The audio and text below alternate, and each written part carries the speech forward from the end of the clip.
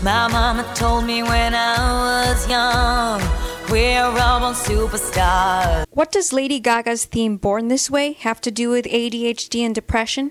Find out. There's nothing wrong with loving who you are, she said, 'cause he made you perfect, babe.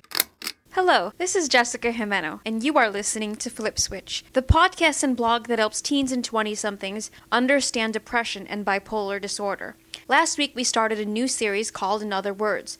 Part 1 featured an interview with an 18-year-old girl with bipolar disorder. We talked about how when you wake up tired in the morning, you don't say, "I'm so cancer today." Or if your coworker trips over something, you don't say, "He's being so MS today." Society does not joke around about physical illnesses. However, mental illnesses have become punchlines. Words like bipolar, ADD, OCD, and retard have become verbal footballs, tossed around carelessly. We're so used to hearing people say, "She's so bipolar," when they're angry at someone, or "He's so ADD" to describe an energetic person. But In Other Words asks, what is life with these illnesses really like?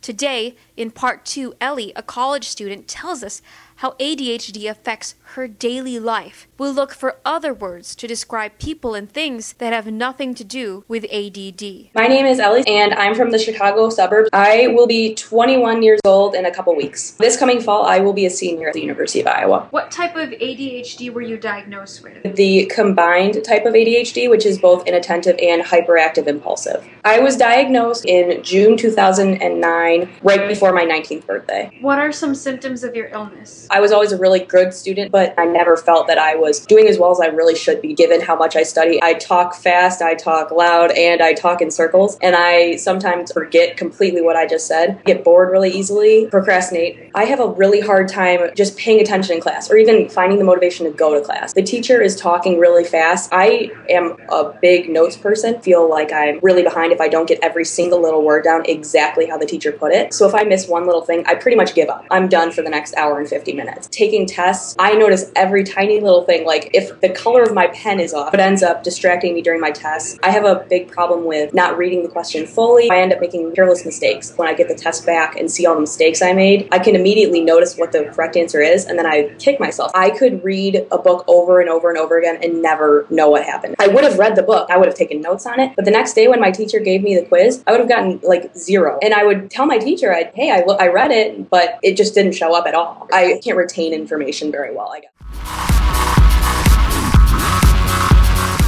Let's just discuss some myths people have about ADHD. Looking at Twitter, I could find a whole stream of people just using ADD in the following way. "I don't want to do homework. I'm so ADD." Or, "I don't want to take this final. I'm so ADD." How does this make you feel? It just hurts me because you have no idea what I go through on a daily basis, every second of the day, to get through the day and to try to be normal, and then having to live with stigma. What misconception about ADHD hurts you the most? The misconception is a two-parter where I've heard a lot of people say that they don't even think ADHD is real, and that people that have it give it to themselves. They have it because they're lazy or they're stupid, and they just don't care to work at school. What other words can we use besides ADD? When people say, "I don't want to do my homework, I'm ADD," well, duh, I don't want to do my homework, but it's not because I have ADHD that I don't want to do my homework. It's because I don't want to do my homework. I'd rather be watching TV. I'd rather be going out with my friends. "I don't want to do my homework today. I'm human." Yeah, exactly. I don't want to do my homework ever, but that doesn't mean you don't do it, or it doesn't mean you have a disability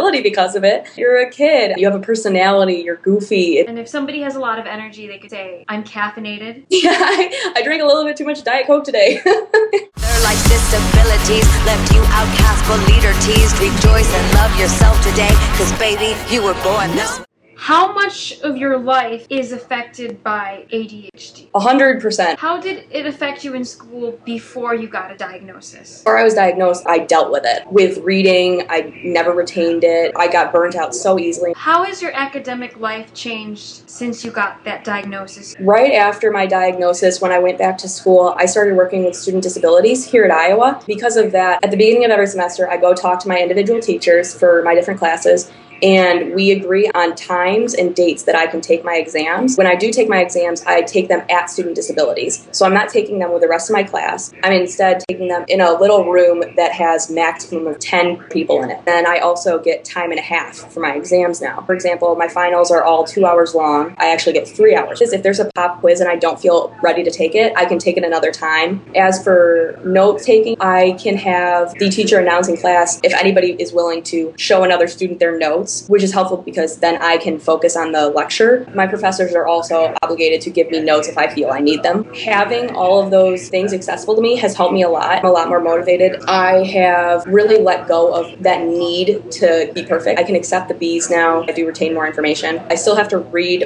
over and over and over again, but it has helped me a lot. Diagnosis for me was the biggest blessing I could have gotten. How did ADHD affect your relationships before you got a diagnosis? They were a disaster. My family and I had a very, very rocky relationship. I have 3 younger brothers. My mom was really sick when I was younger. My dad worked a lot, so I really helped raise my little brothers, and I never wanted to ask for help with anything because I wanted my parents to be there for my little brothers, and I was really, really introverted. I was afraid to share anything about myself with anybody. I was just a very, very unhappy person, and I was also very angry and very irritable. One time, I didn't want to go to basketball camp during the summer. I ended up being so angry that my mom left to go pick up one of my brothers, and on her way out, when she was pulling out of the driveway, I started banging on the window because I was so angry trying to get her attention, and I ended up smashing the window and getting 5 stitches in my thumb. With friends, I had a lot of friends, but I never really felt connected to them. I just really didn't care about them at all, and it was really hard for me to see all my friends succeed when I couldn't do it, and I didn't know why. I also never had a date to a dance, all 9 dances in high school, including prom. I was petrified of getting rejected. I just couldn't relate to guys very well. You've discussed how your relationships were in 3 different ways: your family, your friends, and the opposite sex. So how have your relationships changed since your diagnosis? My relationships have been a complete 180. My family, I am so much closer to them now. I want to be around them more often, and I don't have as much trouble talking with my parents. I can talk to them about my life, and I don't feel like I'm being judged. One of my little brothers, I was always really, really butting heads with him, and now he and I are a lot closer because my mood swings and my outbursts have taken a major backseat. We've become a lot stronger, happier family. Especially with my dad, I always had a really bad relationship with him. I remember when I first told him about my ADHD, he said, "I always thought you could have tried harder," which is the number one thing that ADHD kids hear a lot, and it makes them hurt. Since being diagnosed, my dad and I have had a lot stronger relationship. I've talked to him about my feelings, about what he said. I've explained to him that it's not something that I can control because I'm doing the best I can. He understands it better. Friendships, I have a lot stronger friendships. I am a lot better at making friends. Now I'm a lot less afraid to go out and be myself. I'm a really goofy person, and I sing and I dance and I talk a lot, and I'm not afraid to be myself. They see me for who I am, and I actually care about my friends now. I ask for help when I need it. My friends all have noticed the change in me. With other relationships, like boyfriends, I have had one boyfriend. It was a really great relationship. It was long distance. It ended up not working out because of that. I would have never been able to have that relationship if I hadn't been diagnosed because I never would have been myself. What other changes were brought on by the diagnosis? Before I was diagnosed, I was suicidal in junior high and part of high school. I had no motivation to exercise. I was overweight, but since I've been diagnosed, I'm so much happier, and I feel like I have a chance at having a really successful, happy life. After I started my medication, I started exercising a lot more. Within months, I dropped 50 pounds. What is your treatment? 2 different medications, Concerta and Lexapro, which is an antidepressant. What is one piece of advice you would give to somebody listening who also has ADHD? Own it. It's not a death sentence. You were born this way. To steal a line from Lady Gaga, you were born this way. You don't really have a choice in the matter, so get the help you need. God made me the way I am for a reason, and I have to accept it and move on. When I was younger, we were a family that went to church every Sunday. I really believed that I can do anything with him, and the reason I'm still working towards getting better is because I know he made me this way for a reason, and I haven't figured out what that reason is, but I know that there is a reason, and I know my life is supposed to be more than just being bogged down by mental illness.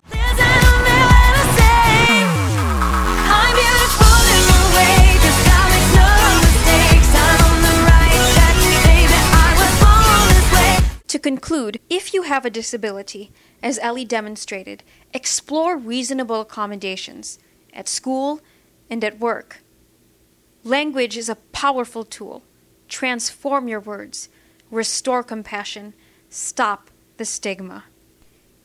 In the next podcast, part 3 of In Other Words, we'll talk to a 20-something lawyer who has overcome OCD. Until then, you can always hear other podcasts and read my blogs on the Flip Switch page at www.bpkids.org/flipswitch/podcast. Leave a comment. This is Jessica Jimeno, signing off and saying thank you for listening to Flip Switch. I'm on the right track, baby. I was born this way.